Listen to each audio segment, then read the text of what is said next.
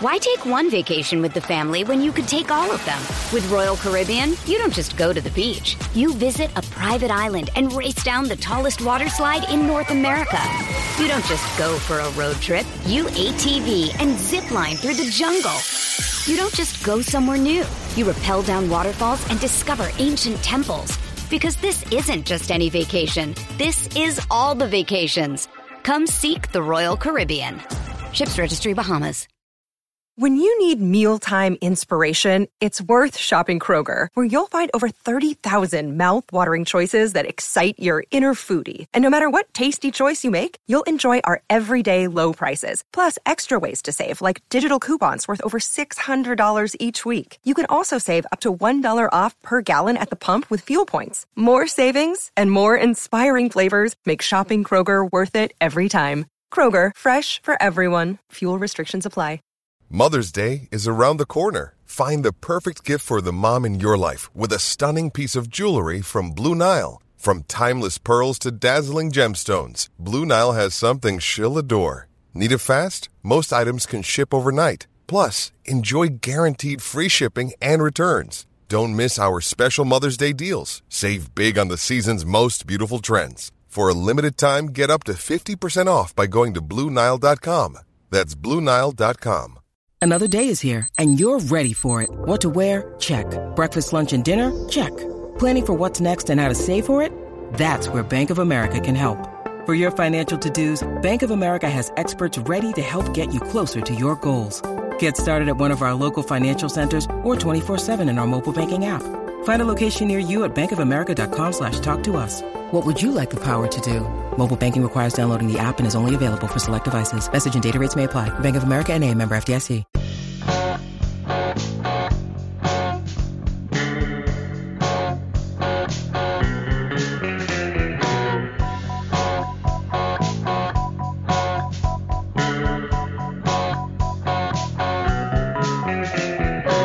Hey everybody, and welcome back to From Complex to Queens, our minor league podcast. I am Steve Sypa, and I'm joined this week by Lucas Vlahos, Ken Lavin, and Thomas Henderson. How are you guys doing?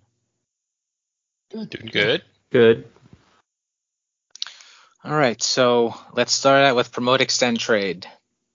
And in 2007, and I didn't know that this was a thing. I didn't even know this could be a thing. But an amazing game came out for the PSP. And in retrospect, I wish I had a PSP because I think I would have played the shit out of this game.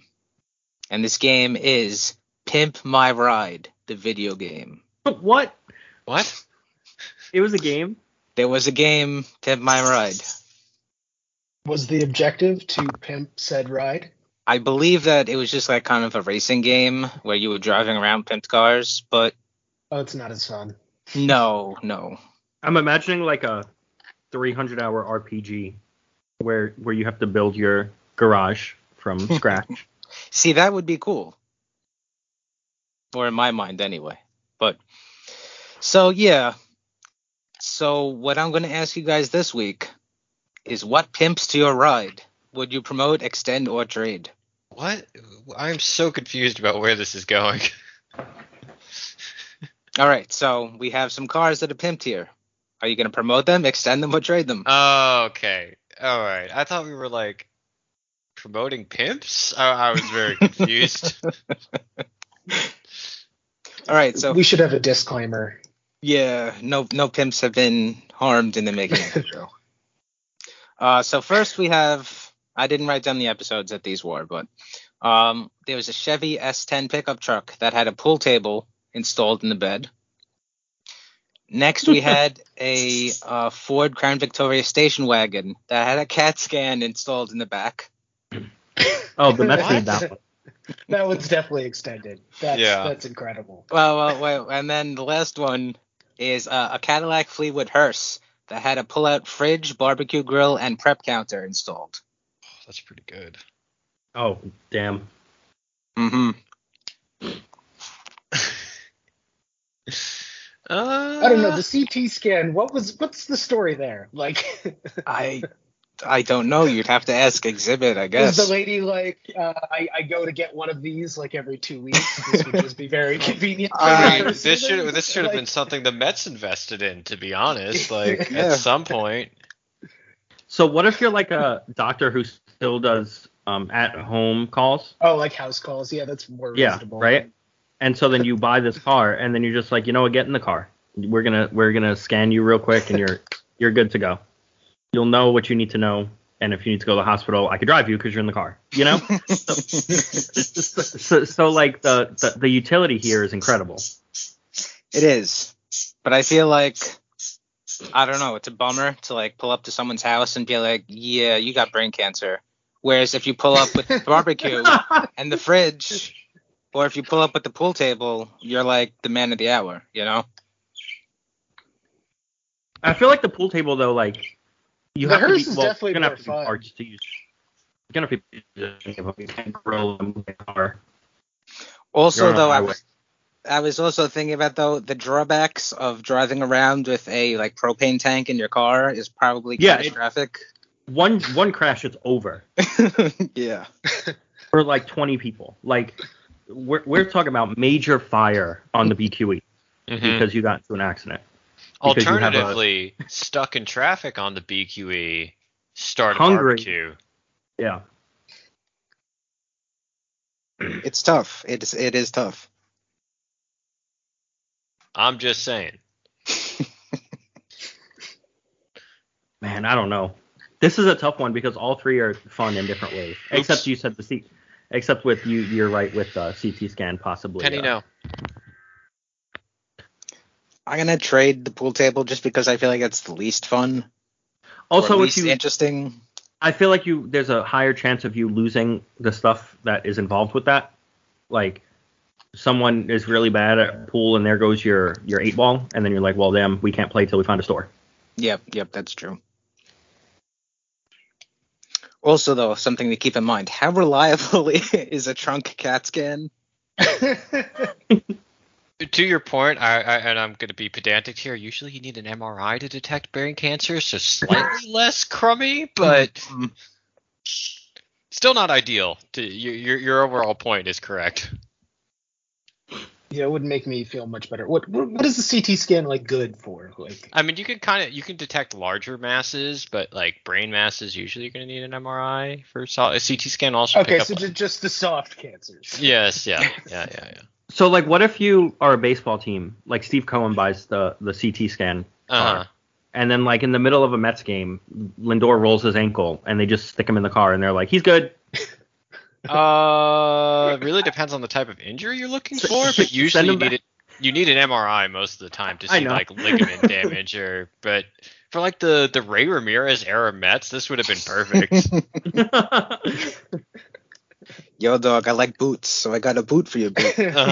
We put a CT scan in the boot of this car so that we could better fit your boot. I loved Pimp My Ride. Watched it so much. I'm surprised that there hasn't been a remake. I mean... Right? I feel like it's perfect for one. Yeah. Well, I think we are going to consensus just extend everything because... I'm going to be honest, I forgot what the first option was. The barbecue option and the CT scan were so much better.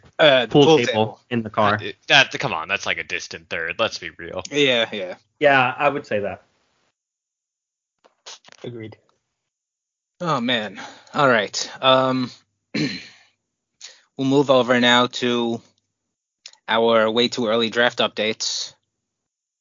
I'll go first. My guy Cole Carrig, San Diego State University played 4 games, one against UC San Diego, University of California at San Diego at the beginning of the week, and then they had 3 games against the University of New Mexico over the weekend, and they lost 1 game against San Diego, and then they won the others against New Mexico, and Cole Carrig did not play in a single game. Yeah. He came in as a defensive replacement, and that's it. I could not find any information on the internet as to why he basically did not play all week. But at this point, his stock is majorly down just because the lack of playing time. I mean, the numbers on the surface are not terrible, He's hitting 333, 361, 515 with a homer, 6 steals and 8 tries, and 2 walks to 11 strikeouts. But it's April already. The season is like just about at the halfway point, and he's played in 16 games. 66 at bats. The Mets are picking at a point where it's like a toss-up, where there's like dozens of players who could conceivably rise and be attractive at 32 overall. And there's probably a half dozen guys who are probably going to drop a little bit and be available. And at this point, Craig's not doing anything to make himself worth that 32 pick right now. So not a good week. Not a good start for him. Very odd, too. I mean, I wonder if there's some stuff behind the scenes there, given the seemingly strong performance on the field. I don't know. I mean, I thought he did get hit by a pitch like 2 weeks ago or so. So like, but then he played in a couple of games and he did good. So and then he came in as a defensive replacement on Saturday's game. So I don't know. It is weird. There's been no updates. I didn't see anything on Twitter. There's nothing from their website. So we're in the dark here. Very odd. Ken, Miami outfielder Yohanji Morales. How's he doing? Third baseman. But he played 3 games.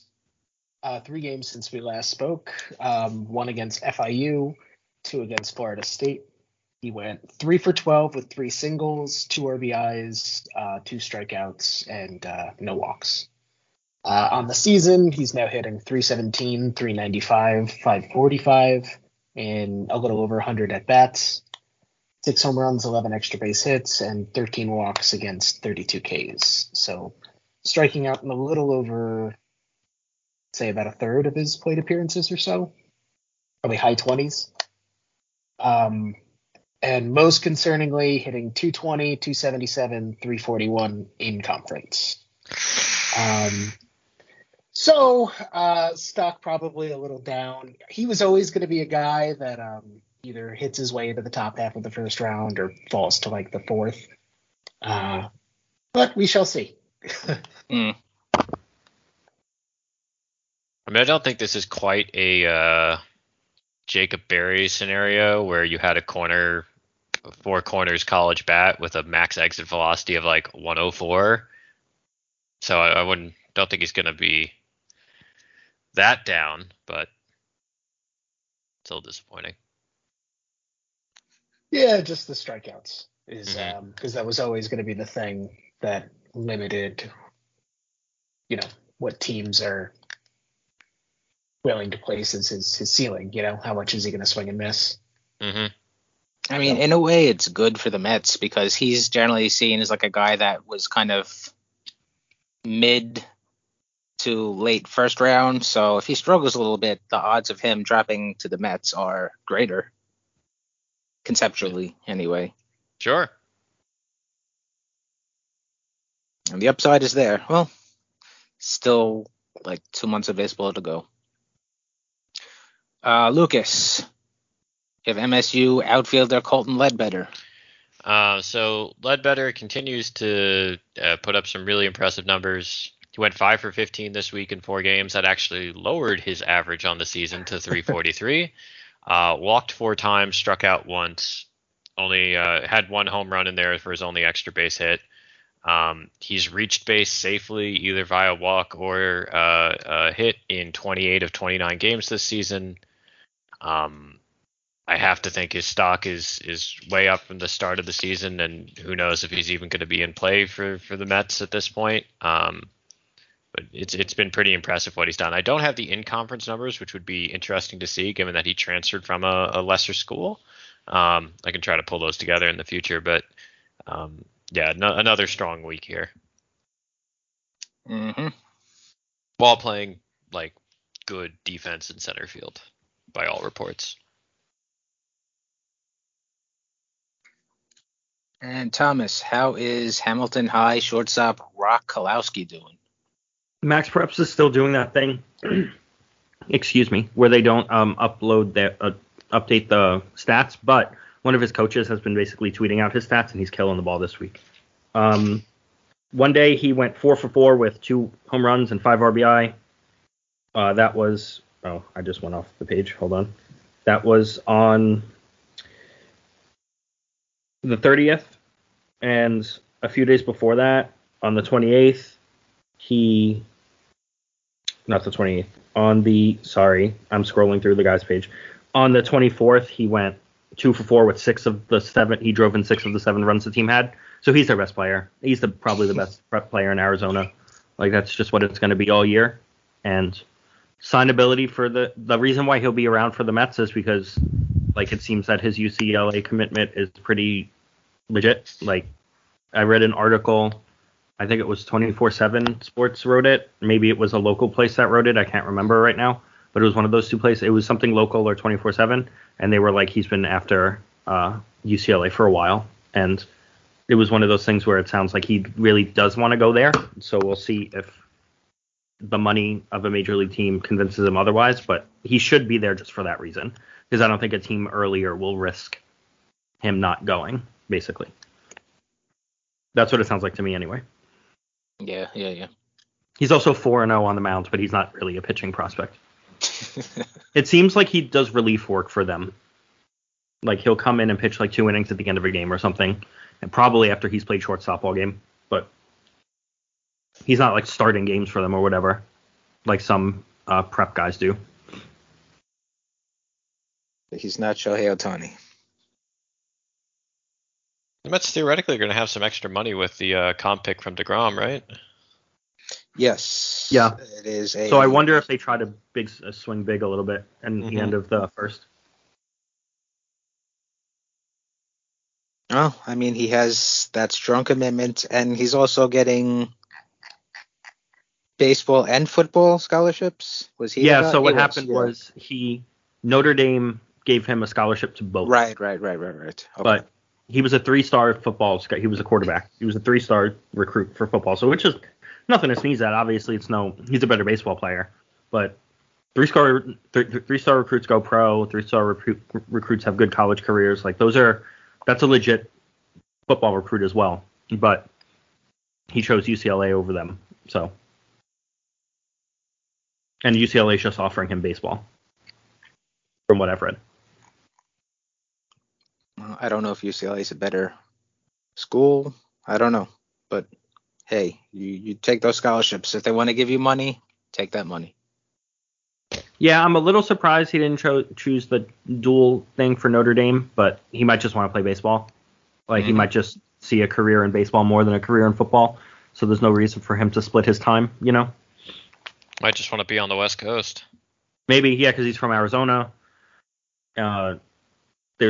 It's way closer to home, like you said. Might be better opportunities to play at UCLA.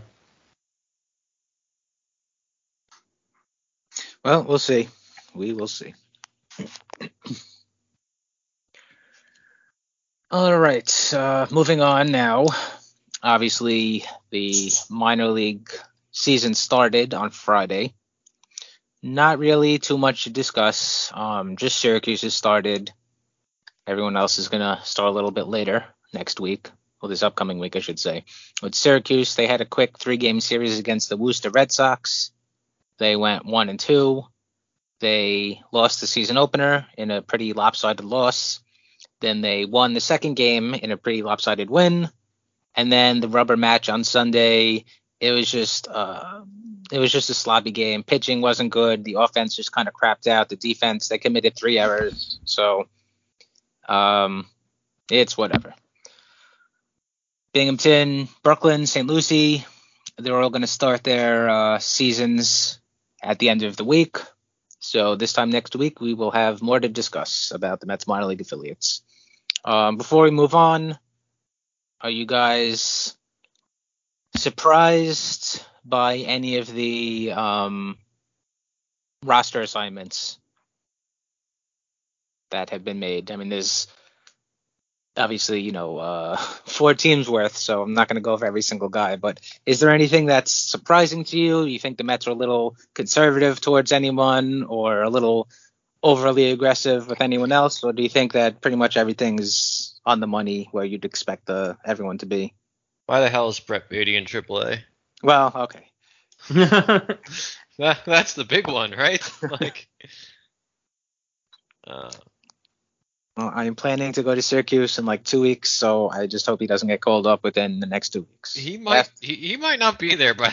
Yeah, I know. Like, Escobar is like 1 for 12 or something. Cooked. Yeah, he's under everything. He's popping everything up. It's like 4 games, so who cares? But Beatty did make an error in Sunday's game. Oh, that's more developmental goals he needs then. Yep. Scrub.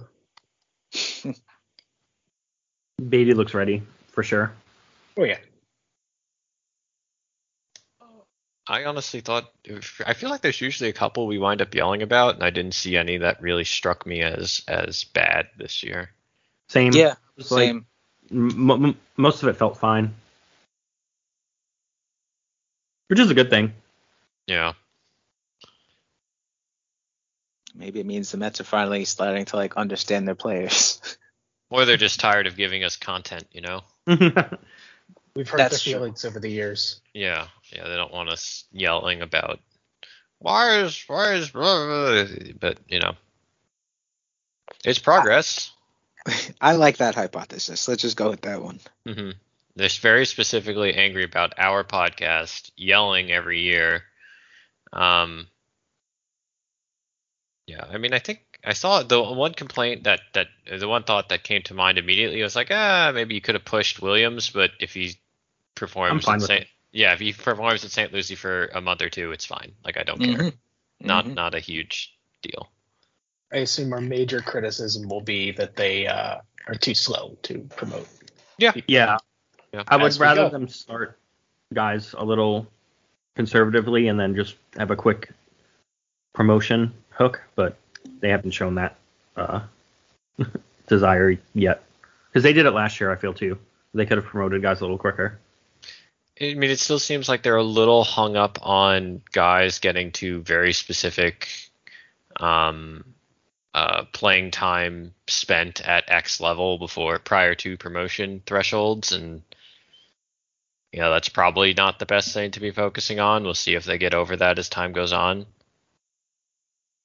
Yeah, I know in the past, I mean, obviously we don't have like great insight into the current Mets front office and developmental people and everything. And we don't really have a good view into other organizations, but I know the Mets are always big in the past on players reaching certain benchmarks, whether it be playing time, doing, certain stats, whatever. So hopefully they've moved away from that approach because it's not always necessary. All right, so the season started technically, but I mean it's 3 games to Syracuse. So I think what we're going to do, well, not what I think, I know what we are going to do this week. We're going to make our annual predictions of what we think is going to be going on during the season, in terms of teams, players, personnel, whatever.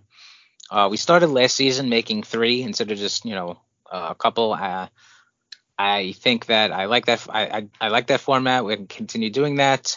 And so we have 3 predictions. One that's not really controversial, one that's not completely implausible, and then one that's a little out there. So we have mild takes, medium takes, and spicy takes. Does anyone want to go first with their mild take? We'll start with the mild. Hey, it's Kaylee Cuoco for Priceline. Ready to go to your happy place for a happy price? Well, why didn't you say so? Just download the Priceline app right now and save up to 60% on hotels. So whether it's Cousin Kevin's Kazoo Concert in Kansas City, go Kevin, or Becky's Bachelorette Bash in Bermuda, you never have to miss a trip ever again. So download the Priceline app today. Your savings are waiting. Go to your happy place for a happy price. Go to your happy price, Priceline. Why take one vacation with the family when you could take all of them? With Royal Caribbean, you don't just go to the beach. You visit a private island and race down the tallest water slide in North America.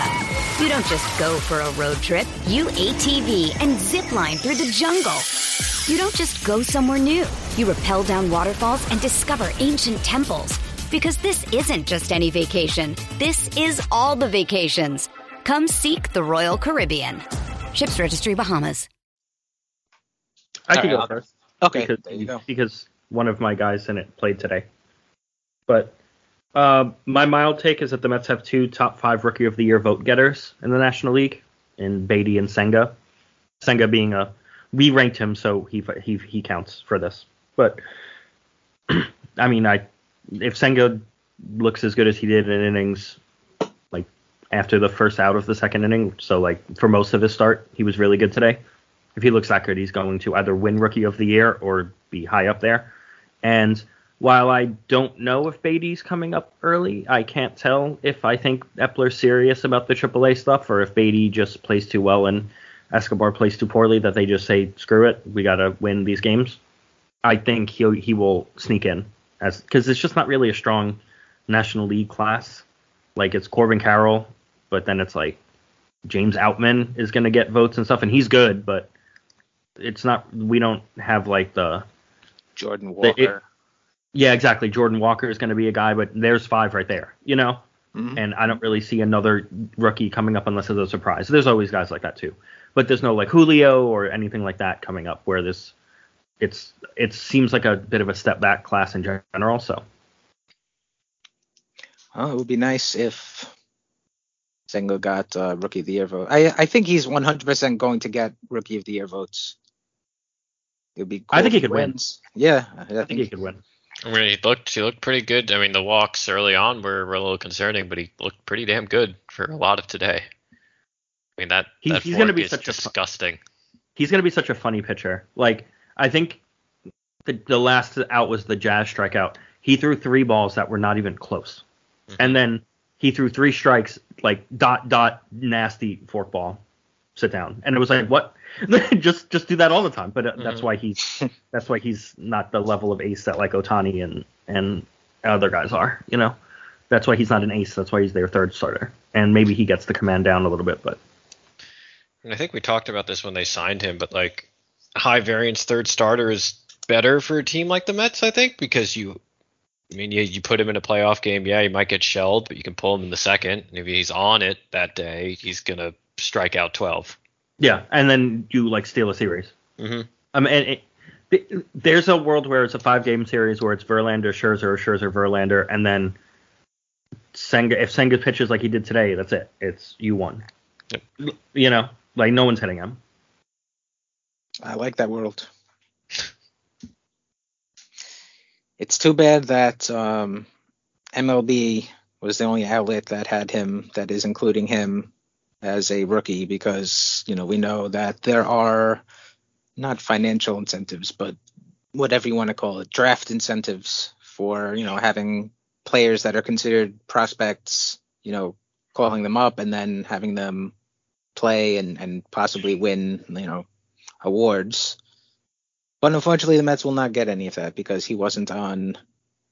I'm trying to remember what. I know they use Baseball America. MLB, and I think Fangraphs. Is it Fangraphs? I think it's Fangraphs. Yeah. Either way, though, I mean, he did not show up on enough lists, so he's not eligible. To that point, the Mets really want to shot themselves in the foot with Baty, because they're not going to get a pick now, right? If he's not up. I don't know if it matters. I thought he had to be up at the start of the season. Maybe I'm wrong, but I think it has to do with time played. Yeah, I believe it's time played. So I mean, he could come up in like June and play every day, and then I think it qualified. It's something like that. I don't think he needs to be up day one. Okay. Because then like there's prospects who legitimately surprise, like, you know. Yeah. Like if Parada goes to AA next year and then is ready by June, or that's not fair to the Mets to punish them for that if he ends up in the rookie. You know what I mean? In like a Conforto type thing, where if he ended up playing all the time and stuff, he needed to wait a little bit. I do like the system, but I feel like the rules were kind of hard to find. I feel like this is something we did discuss and we kind of were unsure. No, I do think they need to be opening day. The PPI awards teams who promote prospects who are on at least 2 top 100 lists between Okay, the top 3 putting their pre-arbitrations. Or I don't know. Actually, I might be misreading this. Someone go pull up the 70 pages of MLB rules in the last CBA and parse through that right now. We'll give you time. Very riveting podcast today. All right, so Senga and or Beatty will be getting some Rookie of the Year votes. Sounds good to me. Who would like to go next? Mine's pretty fast for mild. So I think I've planted my flag on Dylan TeBrake as a guy. TeBrake. It'd be good if I knew how to pronounce it. He's set to start the year at Brooklyn, I believe. My mild take is that he's going to get some extended time at AA and not be a top 100 guy or anything to that extent, but be a dude by the end of the season that everyone is at least aware of. Whether that's starting or relief, most likely in relief, but I see some potential as a starter there. He's going to be someone that's on people's radars. He'll be probably a back-end top 10 prospect for us, and that's a pretty good outcome for where he was taken. Trying to see. It'll be like better Jose Butto, I think, with very different, but like that, not. That's not a comp based on like his stuff or anything, but just based on like the type of prospect he is. Well, we don't go this far, obviously, but I'm calculating the votes here. He would have been the Mets' 36th top prospect on our list last year. So jumping up to the top 25 is 100% plausible. I will piggyback that with mine because mine was a similar. I was saying that Kevin Kendall is going to become a top 25 prospect. He was drafted out of UCLA in 2021 with their 7th round pick. He played a little bit in St. Lucie that year, put up decent stats. Then he got hurt. He missed basically all of last year. He got into a couple of games at the end of the year with St. Lucie, and then he played a little bit in the AFL. And he's healthy now. He's been assigned to Brooklyn this year. I think a guy with his skill set, basically, contact ability and speed, I think Brooklyn is a good place for him to kind of put up better looking numbers. The South Atlantic League in general has slight park factors that favor, hitters. If he gets promoted to Binghamton during the season, same thing. The Eastern League slightly skews in favor for hitters. So I think Kendall could hit his way to the back end of our 24 list. I could see that. I mean, it's not exactly a very high bar to clear. So that's why these are pretty mild takes. Ken, what is your mild? Mild. Brett Beatty hits 10 home runs in the big leagues this year. Pretty self-explanatory. I think he gets called up fairly early on, either as the result of an injury or because they decide he's a better option than Escobar. He's never had like a huge power season in the minors, but I think we all pretty much agree that it's in there. And I think 10 home runs is a pretty low bar to clear for him. So, It's kind of weird. Like, let me look up if I can real quick here without taking up too much time. I mean, he's a slugger. He has plenty of raw power. And the most home runs he's ever hit in a season is 19 last year in 95 games. It's just so odd. I mean, I know part of that is his approach, that he'd rather just kind of. It's almost similar to the Dom Smith problem of a couple of years ago, where instead of just taking pitches and waiting for his thing, he would just kind of slap a single or whatever, and the power kind of got drained. Beatty, it's like he could hit for so much. He could hit for so many more home runs, and it's just odd that he doesn't hit as many as we think he should. Hopefully, he slapped that one ball over the left field fence yesterday. So yeah, no, I mean that's good. It's what we want to see. And in batting practice, it's easy power, and it just I don't know. A lot of backspin. Yeah, a lot of backspin. Dude just needs to embrace the power. I'm enjoying his line through 2 games, which is obviously representative of nothing, but 500, 545, 1200 with a 325 weighted runs created plus. Yes, this guy belongs in AAA, hitting those developmental goals. Hell yeah. All right, so those are the mild takes. Nothing too crazy. Now we'll move on to our medium takes. Thomas, do you want to go first again? Yeah, sure. All right. My medium take is we see 0 major league at bats for Francisco Alvarez this year, and my reasoning is that both catchers above him in the major leagues right now are under 2-year deals, so I don't see, unless one of them completely falls apart, I don't see them DFAing a guy or anything like that. I just think if you sign both guys to 2-year deals, you expect them to be there past this year. You could then trade one in the offseason to open up a spot for Alvarez. I don't think they want to DH him at all. And so if an injury let's say, Vogelback gets hurt, like it won't be an Alvarez coming up to take some DH reps. It'll be a Beatty or a Vientos.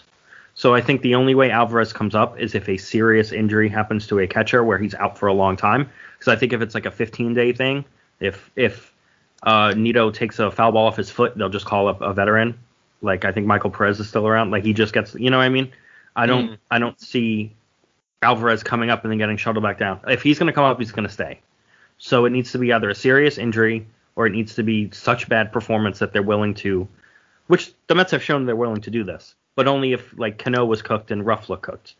I don't think they're going to do it if Nito is fine and Narvaez is fine and Alvarez is killing the ball in AAA. I feel like they would just kind of keep the train rolling unless it's really Alvarez is like hitting 330 or some shit like that. But yeah, I kind of think we don't see Alvarez this year. I don't think we're going to see him much anyway. Even if we do see him, it'll be very late in the season, I think. I don't think it's going to be one of those things where he's up in like the summer, maybe August.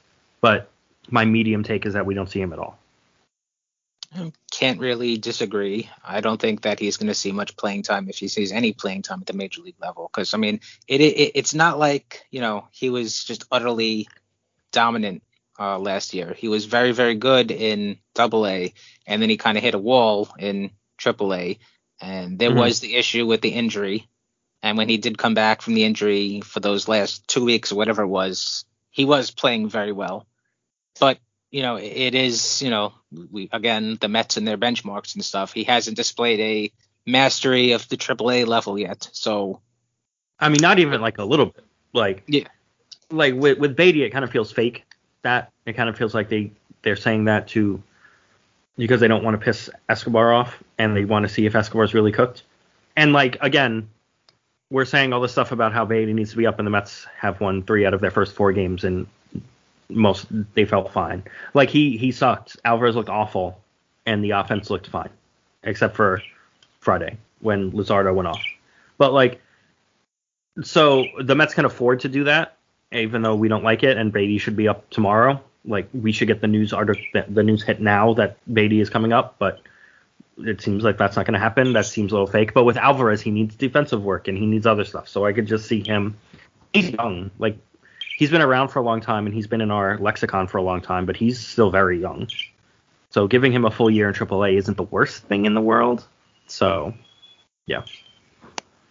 Well, at this rate, he's not going to spend too much time because he's hitting 375, 545, 875 with a double, a homer, 3 walks to 3 strikeouts. But most importantly, they've unleashed him, and he is 1 in stolen bases. Francisco Alvarez, base stealing threat. The slowest player I have ever seen in person. You've watched Wilmer Flores. Do you think Francisco Alvarez is slower? Oh, yes. Really? I think it's It's also, I think, the way that he just kind of looks he's shorter. He's shorter than Wilmer and kind of pudgier, so it's just kind of the effect. I will say if he played any position other than catcher, I'd be pretty concerned that this is what they were deciding to do. But because he's a catcher and catchers are weird, I'm more like, okay.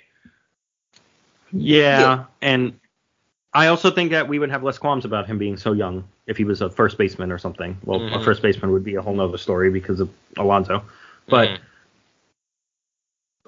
there's just catchers aren't that young in the major leagues. They don't really exist. It happens so infrequently, and it's probably because their development is double everyone else's. Because Beatty has to learn how to play third base, but Alvarez has to learn an entire pitching staff's repertoire and worry about calling a game. It's so much more than playing a position, you know? Right. I think you were the one that mentioned it like a week or two ago, whatever. Like, imagine Alvarez now having to, on top of being a rookie, having to juggle an angry veteran dude like Max Scherzer and not calling, pitches or a game that he's likes. Like, and even a thing like Senga, Senga's a 29-year-old rookie in a new country, and Alvarez is gonna have to go figure out how to calm him down on the mound. Nito and Narvaez could definitely do that, and they did it today. Nito did it today and it was fine. He went out there and he spoke with him without speaking to him, and it was better, And Alvarez isn't there yet because he's a kid himself. It's tough. It's a tough position to put a kid in, making him the starting catcher like that. So I don't necessarily mind it. I've come around on the Narvaez stuff. I mean, that signing basically put the nail in the coffin of any chance. Because, like you said, there's no reason to call up Alvarez and disturb any development that he's making for a 2-week, cup of coffee. Yeah, it should. And what's the point of? And then you're getting into further things like why are you going to burn an option and why are you going to start his clock and then stop? There's no reason to. Yep. If knock on wood, Tomas Nito gets hurt for real, for a long time, then you should probably consider calling him up. But outside of that, the roster fit's just not there for him with Tommy Pham and all that stuff. There's no real place for him to play. So the bench is inflexible as it is.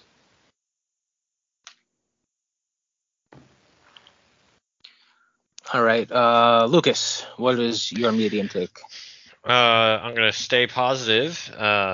Jet Williams will be a top 25 global prospect by the end of the season. Or the next list cycle. I forget how I phrased it in Slack, but you get the idea. So I have a further question when you're done. Look, I don't think the pitch here is anything that I haven't said 30 times on this podcast. If the reported batted ball metrics on Williams are as good as we've heard them to be, I do not care that he's only 5'6" or 5'8" or whatever it is. He's going to kill the ball. He's going to be extremely athletic and stick in an up the middle position, whether that's shortstop or center. I'm not 100% sure yet. Just a lot of things to like here. And again, back to that refrain, if he was 4 inches taller, he's in the conversation to go 1-1. So I just don't care that he's short. If all that's true, that's a top 25 prospect after he finishes killing St. Lucie and Brooklyn this year. So is he higher than Parada? He's higher than Parada for me already. So okay, yeah. No, because I wasn't sure if that meant Parada's top 20 or whatever, or he jumps in. That's what I was asking. Yeah. I mean, I like Parada quite a bit too. To be clear, I just think Williams is better, and I don't I feel like Parada is appropriately valued right now. Let's put it that way, right? And he'll move up due to attrition and showing more performance as a professional. But I don't think there's going to be that significant leap that we'll see from Williams once there's more batted ball data on him, once he demonstrates that the height isn't a problem in the pros. That's when there'll be a big leap here. Because right now he's mostly around the 70s I've seen generally. Baseball America has him 97th or something. BP had him 74th, I want to say. I think he's going to get a 50 to 70 spot jump here. I like it. It is. It would be spicy for me. It's worth noting right now, too, that they still have him at shortstop. I think he's more likely a center fielder long term, but this argument is only aided further, I think, if he's playing short and competent there. Yeah, I don't mind keeping the guys at short. No, not at all. Even if, like, obviously Lindor's here forever. So, but I don't mind it. Just it's the hardest position on the infield, so get your reps there. Gimmy's Ben Zobrist, but he's only right-handed. I mean, if he's Ben Zobrist with steals, Ben Zobrist was like quietly should have been a down ballot MVP candidate for years and just was slightly ahead of the times. Yeah, now Ben Zobrist today, God. I was so pissed when the Mets didn't sign him. That was just infuriating. Oh, yeah, he just played the Mets, too. It was so annoying. I really wanted him. God. Anyway. He very much did not want to come here, I don't think. No, I don't think he did. But not a friend of the podcast. No. All right. My medium take is similar. Again, not as aggressive, but I think Blade Tidwell is going to be a national top 50-ish prospect. Mets, they drafted him with their second-round pick last year from University of Tennessee. He pitched decently there, and then with St. Lucie in the regular season and St. Lucie in the playoffs, he pitched pretty well. He had an even 1 ERA in 18 innings, 8 walks and 22 strikeouts. I looked over MLB's prospect list, Baseball Prospectus's prospect list, Baseball America. These are basically the pitchers that show up in that 40 to 60 range. You have Mick Abel, Tanner Bibby, Taj Bradley, Hunter Brown, Daniel Espino, Tink Hence, Griff McGarry, Nick Nastrini, Ryan Pepio, Mark Arrea, Gavin Stone, and Gavin Williams. Espino, when he's healthy, clearly a better guy. Abel, same thing. The rest of them, though, I think they're basically all kind of on the same level as Tidwell. And that's interesting. All Tidwell, I think, needs to do is have a healthy season. Basically, he was considered a mid to back first-round guy last year, but then he missed, 2 months of the year because of a shoulder issue. And then when he was pitching with the Vols, they kind of handled him with a light touch. Didn't really soak up that many innings, but he did put up good numbers. And then with the Mets, the stuff looked good. The numbers were good, obviously. Shoulder issues, yeah, tricky. But he hasn't shown any signs of lingering issues. We've heard no rumblings of lingering issues. And then, of course, he's going to be in Brooklyn. Again, we know how Brooklyn enhances how good a pitcher looks. So I think if Tidwell's healthy for most or all of the year, he's going to end up that high. I could see that.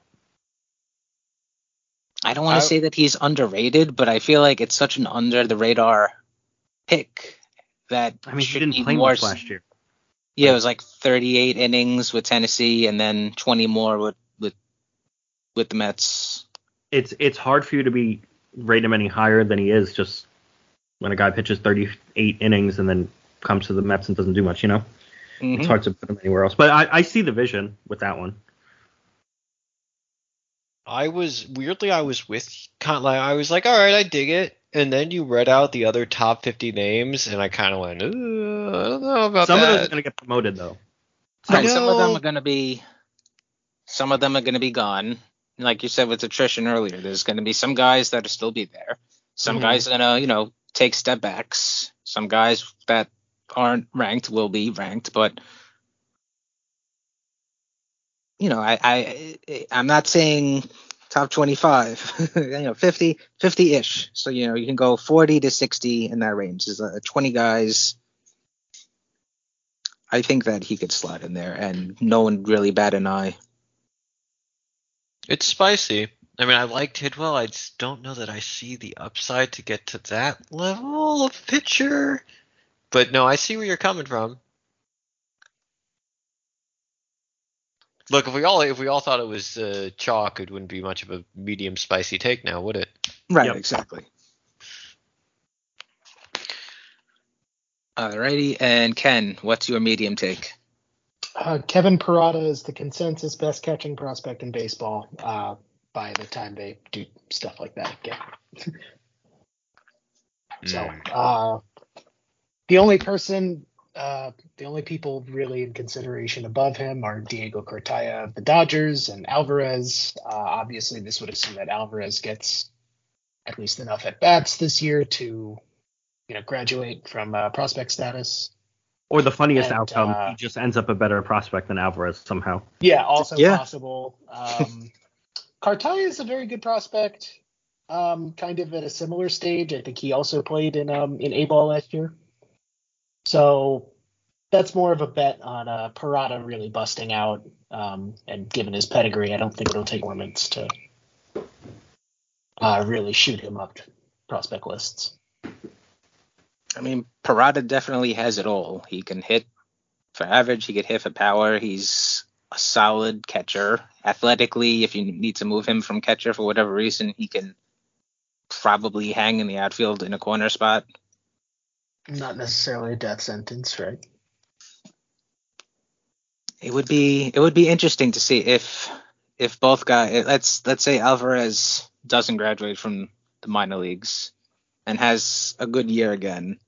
And Parada, obviously, I don't think he's going to graduate either. If he has a good year as well, it will be interesting. I think Cartaya might honestly be the bigger obstacle in terms of likelihood to be promoted, given A, the levels he played at already, and B, who's blocking him. Like, Will Smith is arguably the best catcher in baseball. He would need if he's not, he's 2 or 3. Probably. Yeah. I mean, you're right. It's Adley's the best catcher in baseball now. So right, like Smith is the second best catcher in baseball or something like that. So, yeah. Yeah, like if you want to be, say, Real Muto still, then that's it. But I don't even think Real Muto is better than him anymore. No. Is Cartaya, maybe the Dodgers do some funky stuff and DH him sometimes. I don't know. They have a weird lineup. How is Cartaya's defense? Okay, improving. He's a big guy back there. Yeah, I vaguely remember like making comparisons to Alvarez and Cartaya, like they're both kind of in the similar boat. But I don't remember when I said that. I don't know. They both have defensive questions for like entirely different reasons. If I recall correctly, Cartaya is like 6'3". I'm looking this up right now. So yeah, 6'3", 219. So he's a big boy in another way, right? Like that's big for a catcher. So. Yeah, that's different types of problems. That's also movable, though, I guess, if he's athletic enough to play somewhere else. Haven't seen. Yeah, like you get an injury at Freddie Freeman, and you want to call up a different type of bat, you can do that and move far. The Dodgers are creative in that way too. And Parada becoming the best catcher in minor league baseball would be a good happening, I guess. I'll take it. Yeah. I mean, it doesn't necessarily mean anything bad happened to Alvarez. Either he's... so that could just be a promotion for him. Right. It could just be he's number 2 or number 3, or he's on the Mets hitting the shit out of the ball. Because God knows he can do that. Next year. But we started this year with a Narvaez and Nido platoon, and then next year Alvarez and Parada are both the catchers, which is in the realm of possibility.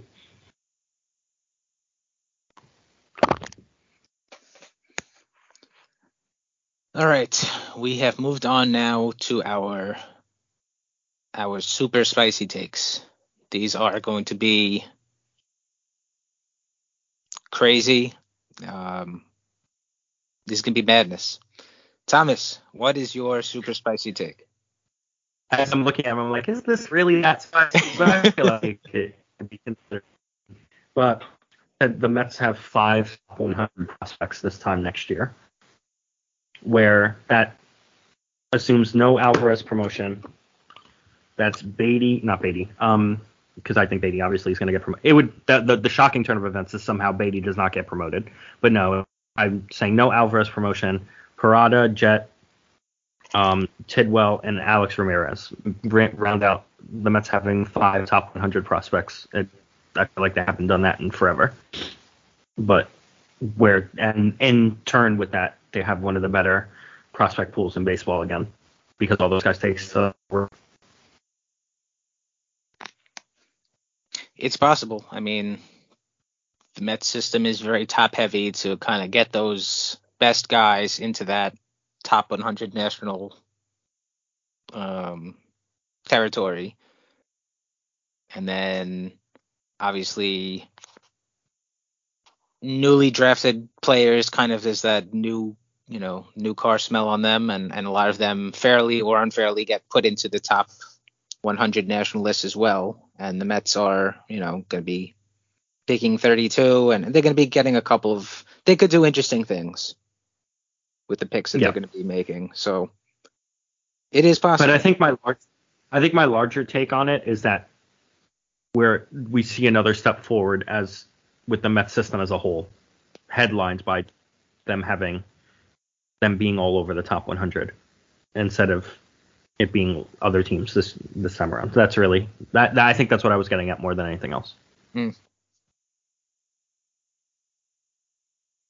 Well, I mean, they are pointed in the right direction the last year or two. So, what would have really helped though with this prediction if they still had PCA or Andy Rodriguez? Oh, then I'd be like 8. Yeah. Huh. I mean, if they, I'm still not going to get on them and I know when I was talking with Jarrett Seidler about this, like I can't get mad at them for the whole Endy thing. Like I thought that trade was fine. It's unlikely that the Pirates are going to pick your pocket, and it's just because it's the Pirates. But the piece, like we hated the Baez trade at the time. Like that was dumb. If they have PCA in this farm system, it's like a top 10 farm. Yeah, right. Yeah. I don't think that he would have gone off like he did in the Met system. I feel like that is something that, just new coaching helped unlock all the power. But it would obviously be a better system than it is right now with him in it than him not in it. Also, he's like an outfield prospect. Which they so desperately need. Mm-hmm.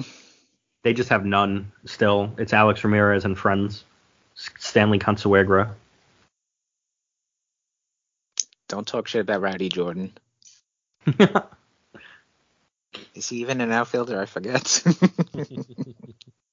We're moving JT Schwartz to the outfield very strongly. Oh, God. That would be interesting.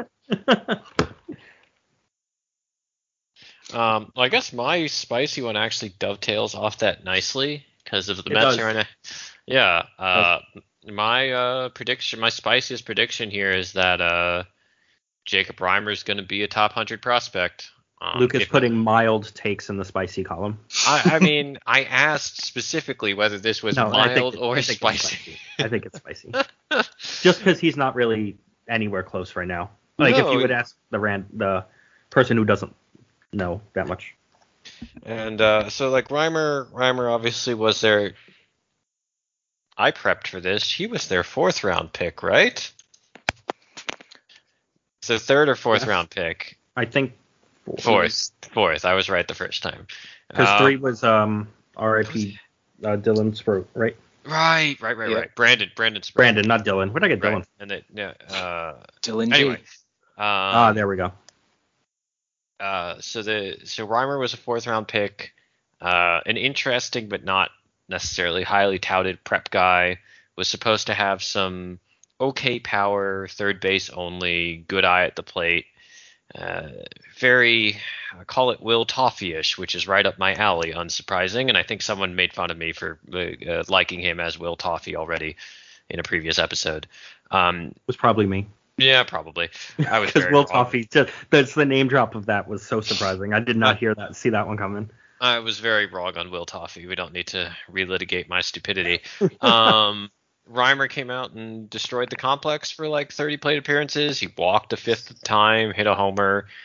I've heard from a couple different people that he's looked really good on the backfields during spring or whatever you'd call what they're doing right now. Just like Darren Ruff. Yeah, just like Darren Ruff. He was hitting Ruff was hitting 600, and Reimer was right behind him on the backfield there. One of these things I believe, and the other I don't.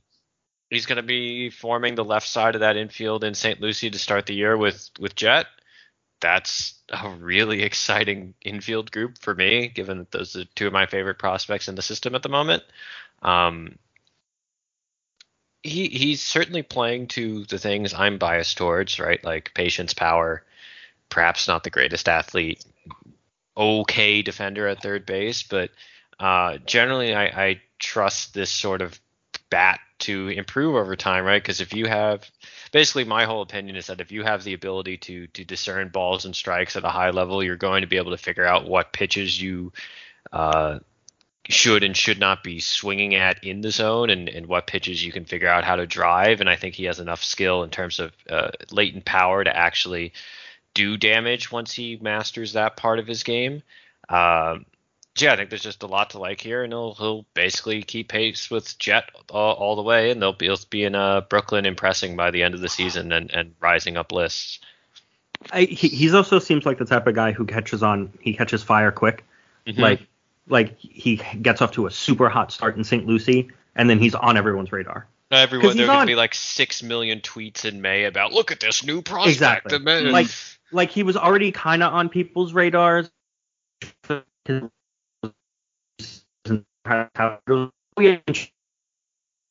remember a lot of that from talking about. I remember people being, hey, keep an eye on that one. Mm-hmm. He was on like the sickos radar, basically. Now he's going to get on the normal people's radar.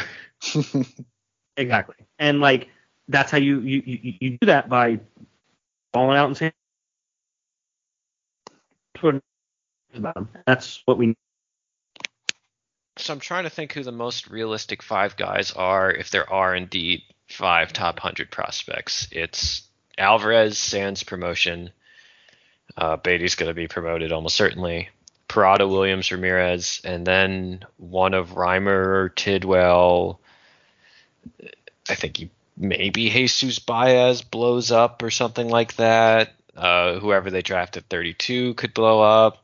I'm like thinking about it more. If Alvarez doesn't get promoted, which was a medium spicy take in its own right, I don't think your 5 top 100 prospects is even all that spicy. I know, that's what I was thinking. Like as I was looking at it, as I was like getting prepared to, when I wrote them out, I was like, yeah, this seems spicy. Like that's a lot. 5's a lot.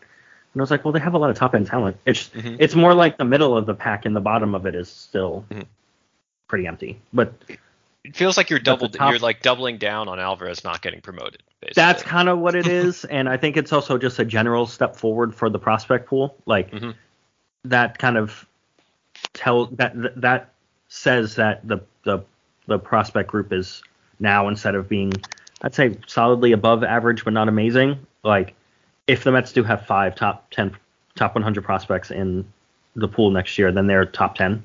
You know, I think pretty easily. Because that means all those guys stayed top 100 or took a step forward to get there in Reimer and Tidwell's case. So basically, this Jet and Reimer are going to be the new David and Jose. Don't get my hopes up. I want to see how many bases Jet steals this year, though. That's going to be fun. I wonder how much they're going to move those guys around. Like you said, they're keeping Jet at short, but if they put Prod in the outfield a bit and Jet in the outfield a bit to kind of get their feet wet. This was something I was wondering, because I mean, Jesus Baez is a name that's worth watching here. In terms of if he comes up and needs time at shortstop, Junior Tillian is also like in this picture somewhere. And I would certainly prioritize Reimer and Jet above those guys, but there's going to be a little bit of a logjam on the left side of the infield in the low minors this year, I think. And also, not a bad thing. And part of Jet's draw was that maybe he could be a plus second baseman, he could be a center fielder, he could, like part of Jet's thing is the utility. Like Reimer, you're not really moving him around. Maybe you could give him a first baseman's mitt sometimes and be like, hey, go do that over there. But I mean, you're not really. You can put him in the outfield, I guess. I don't think that'll go too well, but don't forget also. You're going to need to find playing time for Nick Morabito. Oh, fuck. Not something I'm particularly concerned about. Steve, why? I think he's starting the complex anyway, so we don't need to. Oh yeah, I'm sure he struggled too much. Yeah, we don't need to deal with him.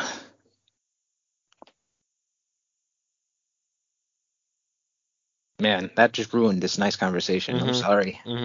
Come on, Steve. For once, I made 3 optimistic, bold predictions, and you just got to bring up Nick Morabito here. Like, what are we doing? Steve, why are you the way you are? I wish I knew. If I knew, that would. You I'm like doing my best to change my reputation here and turn over a new leaf, and Steve's out here just ruining it. I'm sorry, man. Well, I'll try to make things up by my last spicy take, which is also very optimistic. This is a very optimistic prediction podcast this week. I think that Lionel Ovaez is going to be a top 10 Mets prospect in 2024. I like it. Now that's spicy, but I like it. We ranked him 18. So these are the guys that are in front of him. Budo, Allen, Diaz, Raymer, Consuegra, Vasil, Ziegler, and then the top 10. You have the top 10. I think there's going to be a decent amount of movement there. You know, Alvarez, Senga, Beatty, Vientos. Senga's 100% chance that he's off the list. Beatty, like 75% chance. Vientos, like 50% chance. Alvarez, maybe like a 10% chance. So you have one spot automatically opening, and then you have, outside chance as many as 4 spots in the top 10 open. Allen, obviously, he had the UCL revision surgery, so he's out for the season. He's probably just done, period. Joel Diaz, he had Tommy John surgery, not going to pitch this season. I think his stock is going to be dropping, obviously. Calvin Ziegler, he had surgery to remove some bone chips in his elbow. That's not a death sentence. He's expected to pitch this year, but there's no timetable, and he's already had some health concerns, so I could see him dropping a bit. So that leaves Ovaez leapfrogging some combination of Budo, Raymer, Consuegra, and Vasil. Budo, I think, is right.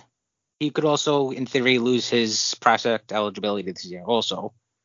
Raymer is good, as we just discussed, so he might not jump past him.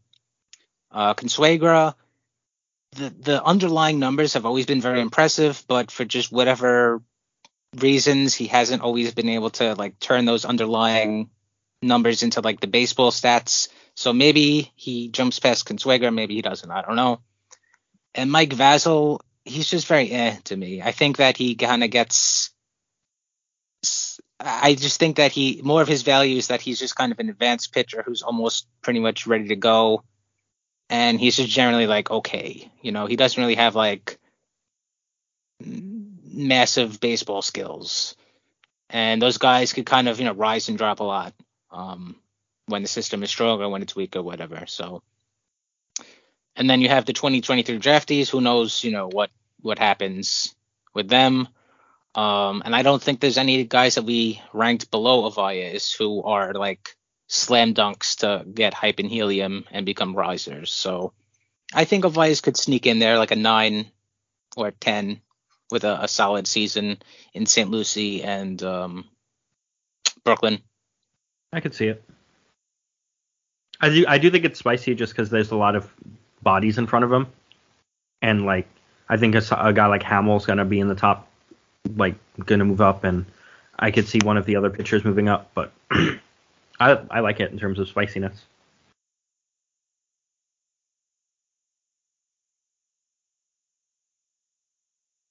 Ken, what is your spicy take? Blade Tidwell pitches in the big leagues this year. Whoa! The Mets don't really do this. But you take a advanced college pitcher, and if Tidwell gets off to a good start, the SEC is not too different from where he's pitching, so I figure they bump him up to Double-A.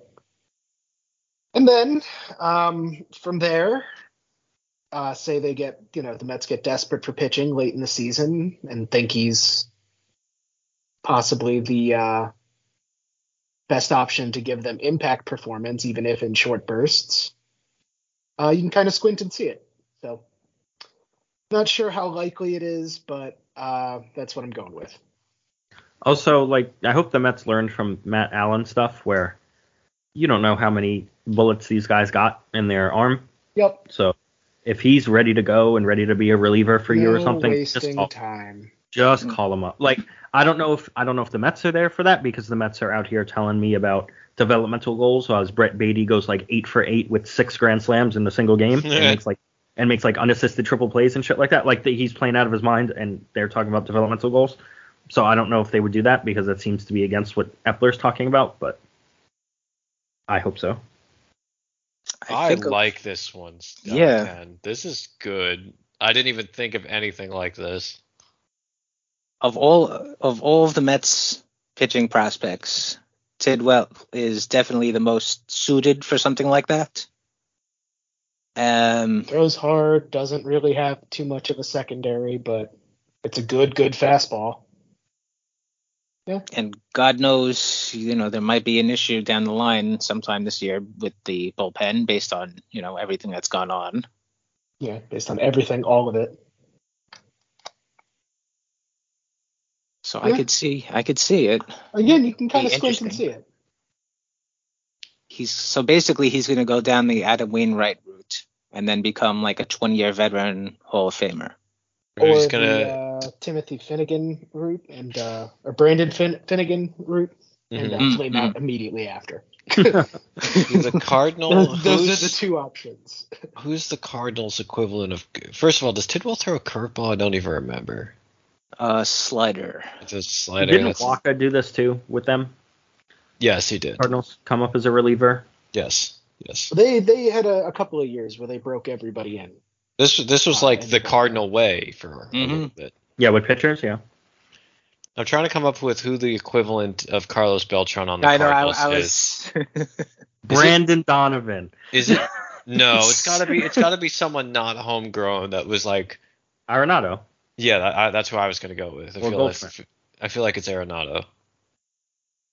So Blade Tidwell's going to strike out Nolan Arenado with the bases loaded to secure the NLCS and just excise all of these Mets demons at once.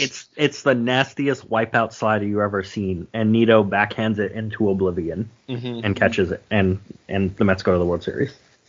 By backhands into oblivion, you mean makes it look incredibly easy, I assume, right? Yes, perfect. Yeah. Just like I'm talking about, like disgustingly good at that. I don't know how he does it on some of these pitches. He's incredible. Did you see him? Did you watch the game today? Not to go on a tangent. Did you see him try to do that to one of the ghost forks? And no, I missed this. It went like so far away, and he was like, "Nope, never." And he just he threw his chest to every single. It was so bad. He tried to backhand, like do his normal backhand stuff, and it just kept going. And he was like, "No, sir." It was in the first inning too. Yeah. After that, when he just blocked them all, he went down like blocking with his chest and stuff, and he did great because he's an amazing defensive catcher. But it was so funny to watch. It was like the probably the first time we ever saw it in a game, and he was like, "What the hell is this thing?" Half the Marlins hitters were doing that too. I mean, look, we're going on a very long tangent, but Nito is like legitimately a joy to watch behind the plate most of the time. What is Carlos Beltran's role in the organization? What was he hired to do? Hang out with Steve Cohen. He was talking about helping minor leaguers like integrate or something. I can't remember what he was saying. Okay, but I don't think he has a title, like an official one. Really, just to put as much water under the bridge between them and Beltran as possible after the whole firing thing, or the whole stepping down thing. I think that's really what it is. It would be fair to say though that when Tidwell strikes at Arenado, Beltran would be like in a box or something in the stadium. No, he's the guy running out first. Thank you. See, no, I think where I think he is I think he's in the Trump spot in the picture. Oh yeah. His hands are raised in just celebration. Standing. Does this also mean that Nolan Arenado is going to sign a late career contract to like DH for the Mets for a couple years randomly? Say no to that. Yeah, I think that could be fun too. If this actually happens, I will. What will we will give Ken a lot of money or something. I will literally give Ken $500 if Blade Tidwell has it doesn't even have to be this specific. If he has a defining playoff strikeout to close out a game, if that happens, I will write Ken a check. Also, if anyone's interested, first, folks. Beltran, according to Anthony DiComo, Beltran intends to help younger players develop while also serving as a scout, a sounding board for Epler, and a liaison between the front office and the clubhouse. So, just kind of, he's here for the vibes. He's just there to hang out around. He's there to get probably experience, so he could go manage somewhere again or something. Well, I'm all for it, Ken. That was a fun one. Ken dropping saving the best prediction for last. Ken also always has the most accurate prediction, so I may have just fucked myself out of $500. I don't swing very hard on these. I don't. Except for that last one, I guess. I don't remember when it was last year, 2 years ago or something. The prediction was Brett Baty will hit 305 with exactly 19 home runs. And he nailed it. My favorite is when my first mild prediction of 2 top 5 rookie of the years comes true because Blade Tidwell is the Mets closer and is in rookie of the year running because he's a dominant reliever this year randomly. Doesn't matter how you get there, you just get there. Well, that was fun. And they were all there was not a single negative one. We've all turned over a new leaf. This is a positive podcast now. I mean, I got tired of shitting on Ronnie Mauricio when I needed to tread it on some new ground. So. I have to, good now. Yeah, I have to Celebrate admit that good time. I had I think it was going to be my medium take, was that Ronnie Mauricio is going to have a 30-30 season, but yet still have an OPS under 800. Still have an OBP under 300? OPS under 800. 30 walks and 30 home runs. 30-30 season. Wait a second. Is that an improvement from last year? It might be. I think it actually... Ronnie Mauricio. Come on, Fangraphs. Work with me here. No, I don't want your... Jesus Christ.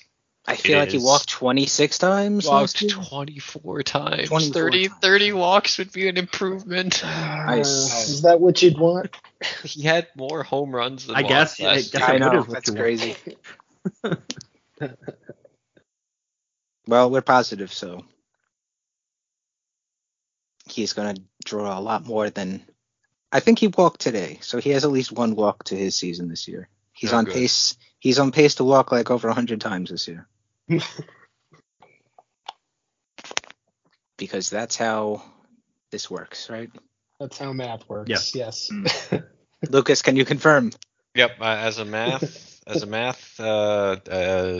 expert, that's a math. Nice. That is one math. One unit of math. All right. Well, if anyone has any questions, comments, whatever, you could send us an email at our email address from complextoqueens@gmail.com. You could follow us on Twitter and shoot us questions there. I'm at Steve Sypa. Lucas is at ElVahost343. Ken is at CanLevin91. Thomas is at SadMedSeason, SZN. Subscribe to our podcast, wherever you get your podcast from. Rate and review it. And, of course, we thank you for listening. And a reminder, we are now a Patreon-based outfit. So if you do like our podcast or any of the other ones in the Home Run Apple Network, you can subscribe for just $5 a month. And you get all kinds of extra stuff like bonus episodes and exclusive content and just the deep down satisfaction of knowing that you're helping to support us. So until then, next week, love the Mets. Love the Mets.